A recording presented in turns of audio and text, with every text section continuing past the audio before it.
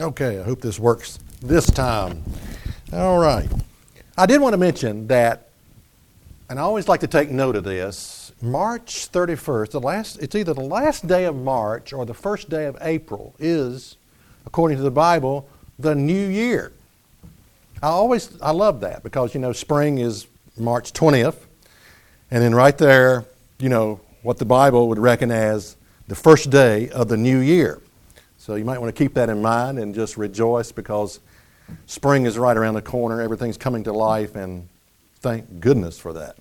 I am looking forward to springtime. It's my favorite time of the year. I just called to say I love you. I just called to say how much I care. You recognize that song? I hope so. No. Stevie Wonder. It's a powerful song. I got to listen to that song over and over again. And I wear songs out. If I like it, I will just play it until I'm sick of it. And I'm never listening to that again. If I hear it one more time. But I was playing that song. It's a powerful song. Stevie Wonder was born blind on May 13th, 1950.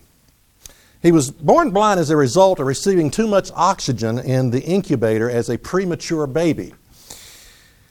He taught himself the harmonica, he taught himself the piano, and he taught himself the drums, how to play the drums, before age 10. Some of the things I was looking at the biography of Stevie Wonder, some of the quotes, some of the things he said, just because a man lacks the use of his eyes doesn't mean he lacks vision. Powerful concept coming from a man that's blind. He said, I never thought of being blind as a disadvantage, and I never thought of being black as a disadvantage. I am what I am. I love me. That's a pretty powerful concept. I love me. You should love yourself because of what God's given you your life. Some people can't say that with a poor self-image, and they can't say I love me. But you should be grateful for what God has given you, your life. He also said you got to work with what you got to work with. Now, of course, his vision, he's missing that. He also said music is an essence of what gives us memory. And I've never thought about this quite like this. I know memory, they say your sense of smell is closely connected to your memory, and that's why when you smell something, you can remember back. I have this little bottle of perfume. It's some type of orange perfume that I got at Disneyland 25 years ago. My parents took me to Disneyland, and I don't know why I bought that, but it just takes me back to the streets, the street lights, the music. There was some Dixieland music playing in the streets, and the fireworks, and the Swiss Family Robertson Treehouse, and all that stuff. Disneyland, and I can smell that, and I'm just there again. But he says music is an essence of what gives us memory, and the longer a song has existed in our lives, the more memories we have of it. And I can listen to old songs, and it will just take me back to an experience, and some good, some bad, but most of them pleasant. And music is very powerful, and I've never thought of it as connected to memories in that sense, just like a sense of smell. Well, music is connected to your memory. He also said, I'm a work in progress, but if I know in my heart that I'm doing my best, that my heart's in the right place, that I have unconditional love, I feel okay. I feel okay. Now, this song, I just called to say I love you. I was playing it, wearing it out on my CD, listening to it over and over again. It says no New Year's Day to celebrate, no chocolate-covered candy hearts to give away, no first of spring, no song to sing. In fact, it's just another ordinary day. No April rain, no flowers bloom. No wedding Saturday within the month of June. But what it is something true made up of these three words, I must say to you. And the chorus of the song is, I just called to say I love you. I just called to say how much I care. No summer, what I like about this, he takes what we would normally associate love with and says it's not about that. It's about this. I just called to say I love you.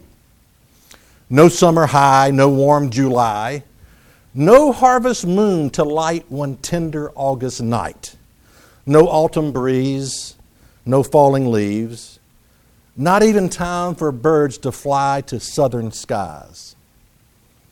No Libra sun, and he goes on, I just called to say I love you. And as I was driving down the road, it hit me. I thought, wait a minute. He's never been able to see the first of spring, the autumn rain, the April rain, the flower bloom, the harvest moon, the autumn breeze, the falling leaves. He's never seen that. And I thought, man, that's amazing. He also wrote a song about his daughter. Isn't she lovely? Isn't she wonderful? Isn't she precious? Less than 1 minute old, I never thought love would be making one as lovely as she. But isn't she lovely, made from love? Isn't she pretty? Truly the angel's best. Boy, I am so happy. We have been heavenly blessed. I can't believe what God has done. Through us, He's given life to one. But isn't she lovely, made from love? It's about his daughter that he's never been able to see. Now, I want to ask you a question. Can you see what Stevie Wonder can see? Chances are you can't. Chances are you can't. At least not in the same way. And the title of this message is, Can You See? Can you see?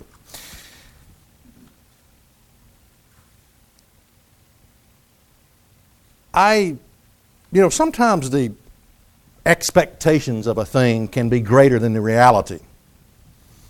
I would love to be there at the resurrection time, whatever resurrection. But anyway, when he finally gets his real eyes, I'd like to just be there and just see what that's like when he can actually see again with his eyes. Can you see? It sort of hit me one day. I was busy. I was working in the garage. I was working in my study, back and forth. I like to have 2 or 3 jobs going on at one time, by the way. I get bored with any one thing. So I got to have multiple things going on to stay contented. So I'm cleaning my garage, and I'm up there in the study doing some church work. Back and forth, I ran back up the stairs, the upstairs deck, and I looked, and there's this beautiful full moon, orange, coming up over the horizon, over the landscape with the trees in the back, and I thought, I just stopped me. It was stunning. I just stopped and I said, wow, where'd that come from? It's been, it comes up, it's every 30 days. I mean, it's not like it's been hiding or something like that, but it's there. But it's like it's been a long time since not that it wasn't there, it's been a long time since I've taken notice of this. And it was stunning. I just had to stop and say, wow. Man, you need to slow down a little bit. Notice that. In Luke 10 and verse 21, Jesus said, in that hour, Jesus rejoiced in the Spirit. Luke 10 and verse 21.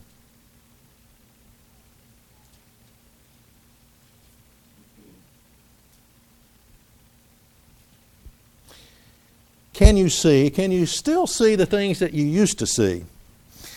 In that hour, Jesus rejoiced in spirit and said, I thank thee, O Father, Lord of heaven and earth, that you have hid these things from the wise and prudent, and has revealed them unto babes, speaking of his disciples. Even so, Father, for so it seemed good in your sight.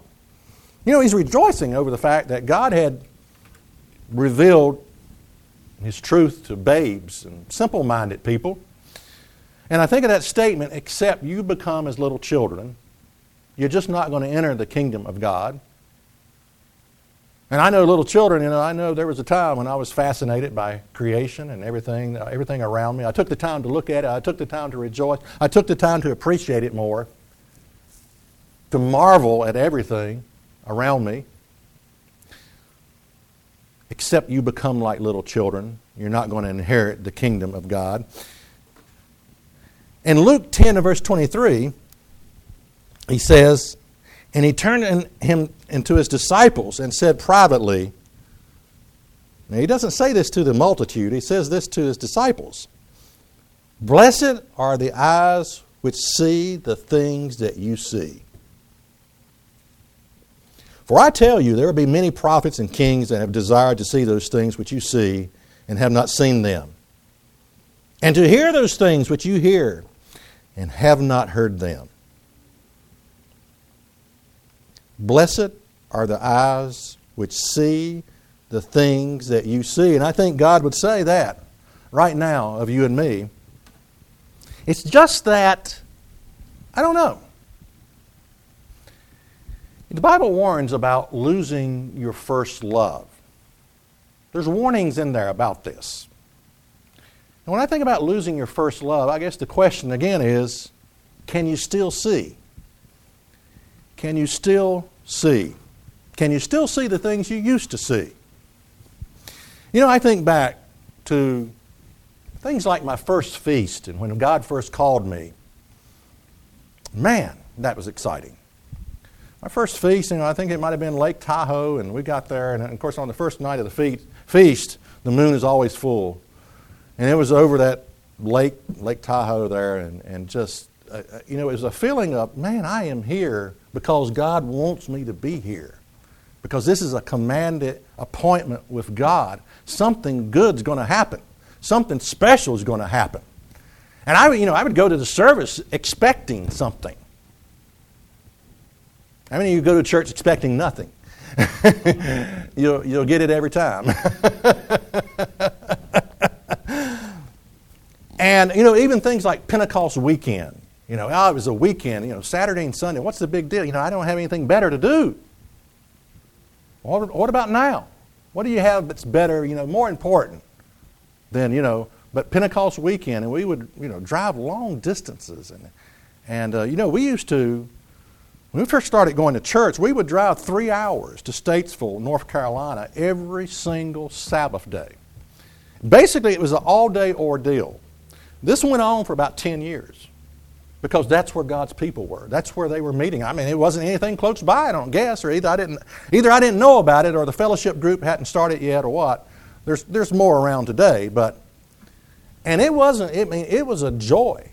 We would 3 hours up there, 3 hours back, and of course we would stop, I think somewhere along the way and get something to eat, and that was I enjoyed that also. But I wonder sometimes losing your first love, come to church and we're really, or even a feast, and I've even sometimes talked negatively about the feast because it seems like sometimes I don't get that much out of it like I used to. But I wonder, is that my fault? Whose fault is that? Like I said, you go to church expecting nothing, that's exactly what you're going to get, nothing. Maybe it has more to do with us, what you expect. I can remember, I was thinking, man, I'm going to hear something that's going to change my life, was the attitude that I had. I'm going to hear from God. I'm going to hear a word from the Lord. It's exciting. But we come, sometimes losing your first love.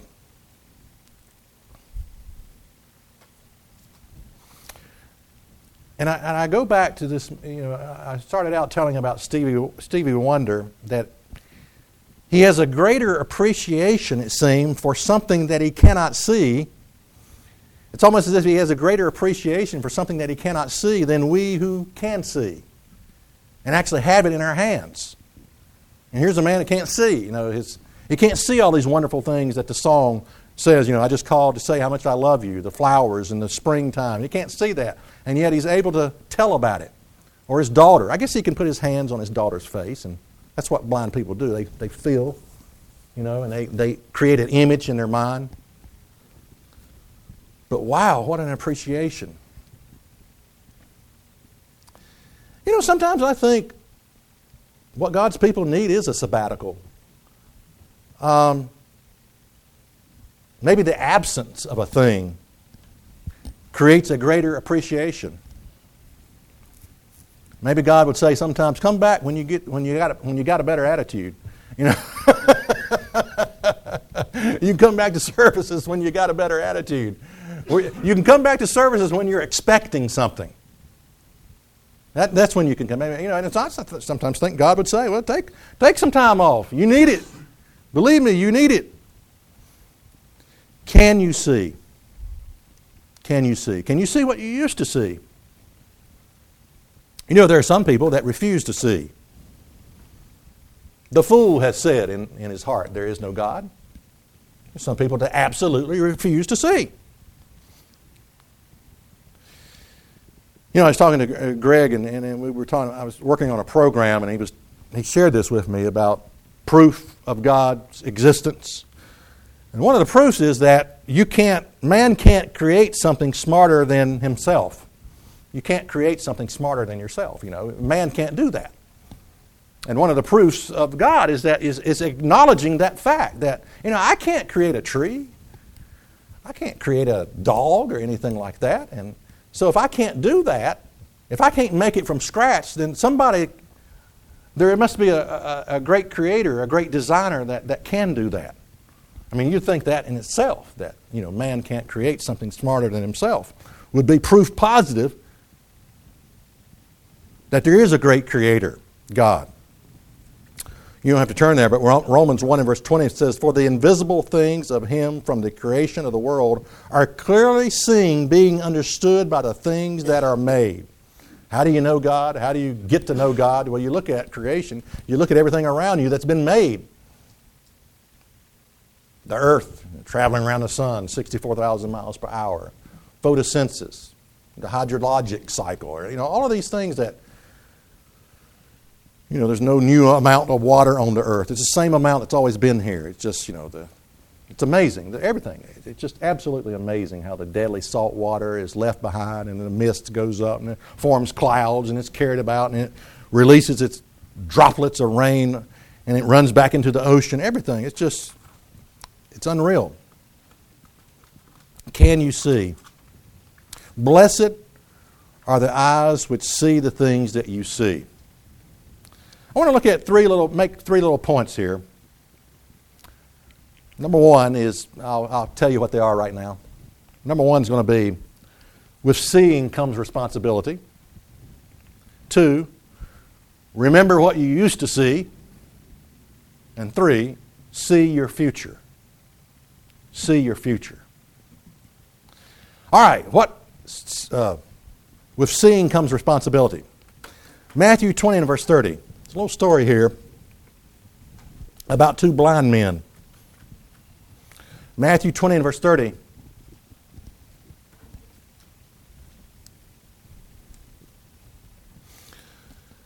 And behold, 2 blind men sitting by the wayside, when they heard that Jesus passed by, cried out, saying, have mercy on us, O Lord, you Son of David.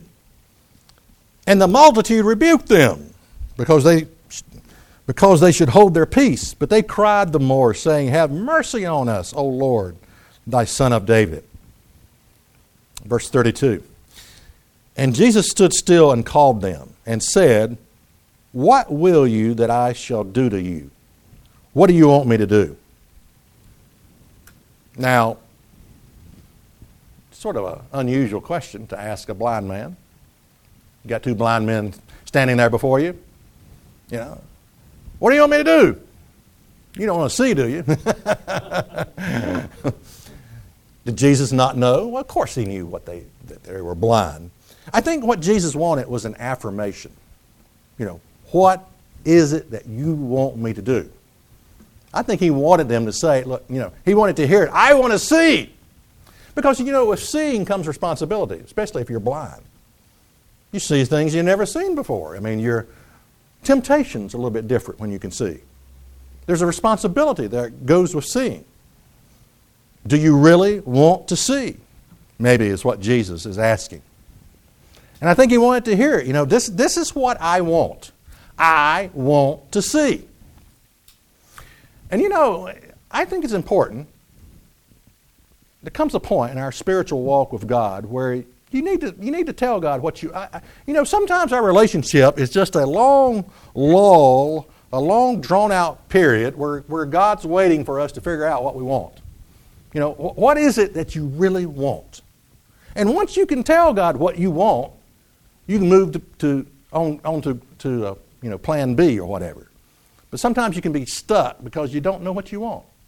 You ever get like that? I don't know how many times I've said that. Lord, I don't know what I want. I don't know what I want. I don't know what I want. As if it's just going to fall on me. He's going to tell me. Sometimes you just got to look at things and make a decision and say, this is the direction I'm going. This is what I want. And then you can get on with your walk with God. But what is it that you want? Do you really want to see? With seeing comes responsibility. So Jesus had compassion on them and touched their eyes, and immediately their eyes received their sight, and they followed him. I'm sort of convinced as we grow older in God's calling, we can get tired of seeing. I say that based on Ecclesiastes 1 and verse 18. It says, it's a powerful concept here. It says, in much wisdom is much grief, and he that increases knowledge increases sorrow. When God first calls you, it's like, man, it's exciting. It's ecstasy. Boy, God, what is going on here? God has called me for a reason, for a purpose. God's kingdom is coming to this earth. I can be a part of it. He that overcometh and keeps my commandments, to him will I give power to rule over nations. To be able to make things right, to be able to be a part of God's government that's coming to this earth. It's exciting when God first calls you. But as you grow older in God's calling, often grief and increased sorrow comes with that because you understand the ways of this world. And you understand that it's not the fantasy world that you once imagined. Once I imagined I would catch this big yellow school bus and I would think this is great. What a wonderful world. Here I am going to school. I didn't know the whole school system in itself wasn't that good, that like putting you in a cage full of monkeys, you can watch them, you can look at them, but don't you do what those monkeys are doing. I didn't know the whole system was messed up, and but as a child, you just think it's great, man. It's a great world in which I live in. It's wonderful. There's a song, what a wonderful world. But you begin to understand that, as you grow older, that grief and increased sorrow because you understand some things about the world and what you live in, and you realize God's fix for this world is not yet. It's not time yet. It's coming, God's kingdom, but the fix is not yet. And so you have some grief and sorrow, and it seems to increase as you get older.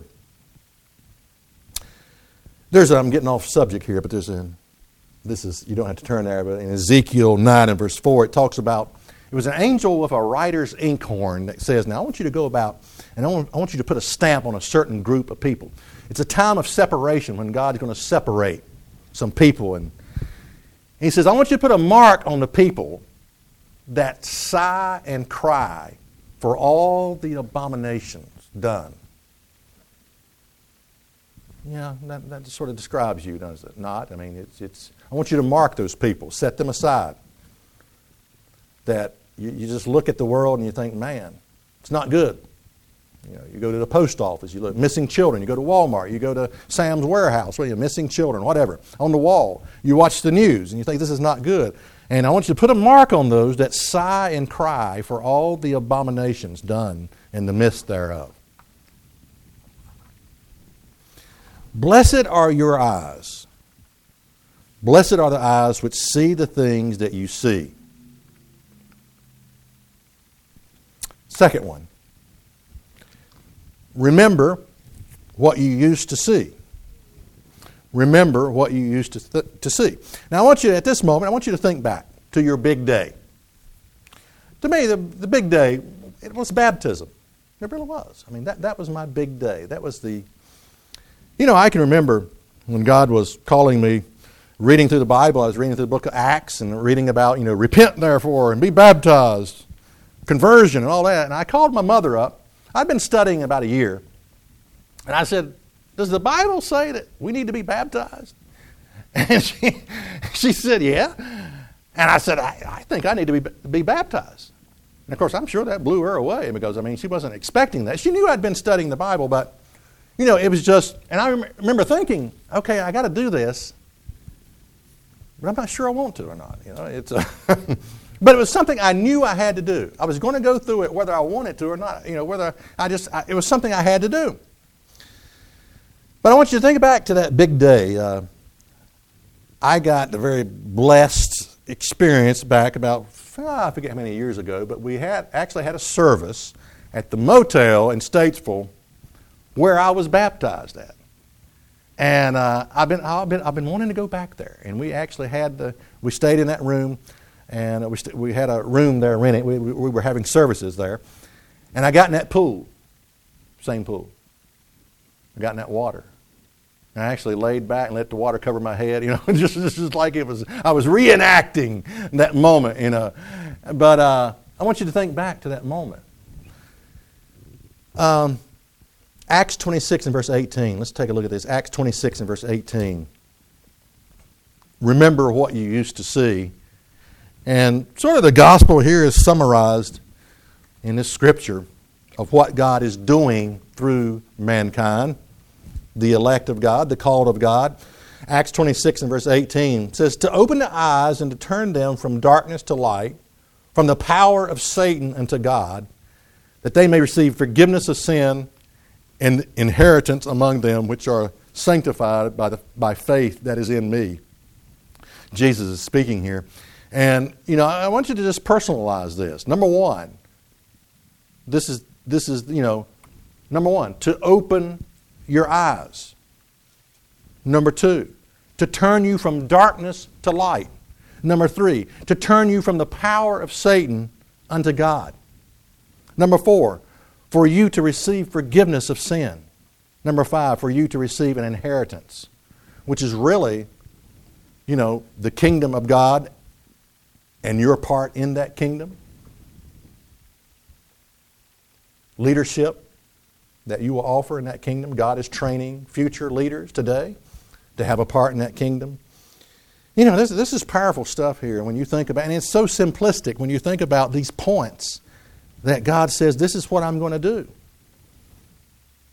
Now, sometimes I have to go back to that third one, to turn you from the power of Satan unto God. When I'm struggling, with temptation, sin, or whatever, I have to go back to that and I have to say, wait a minute, this is what God is doing through me.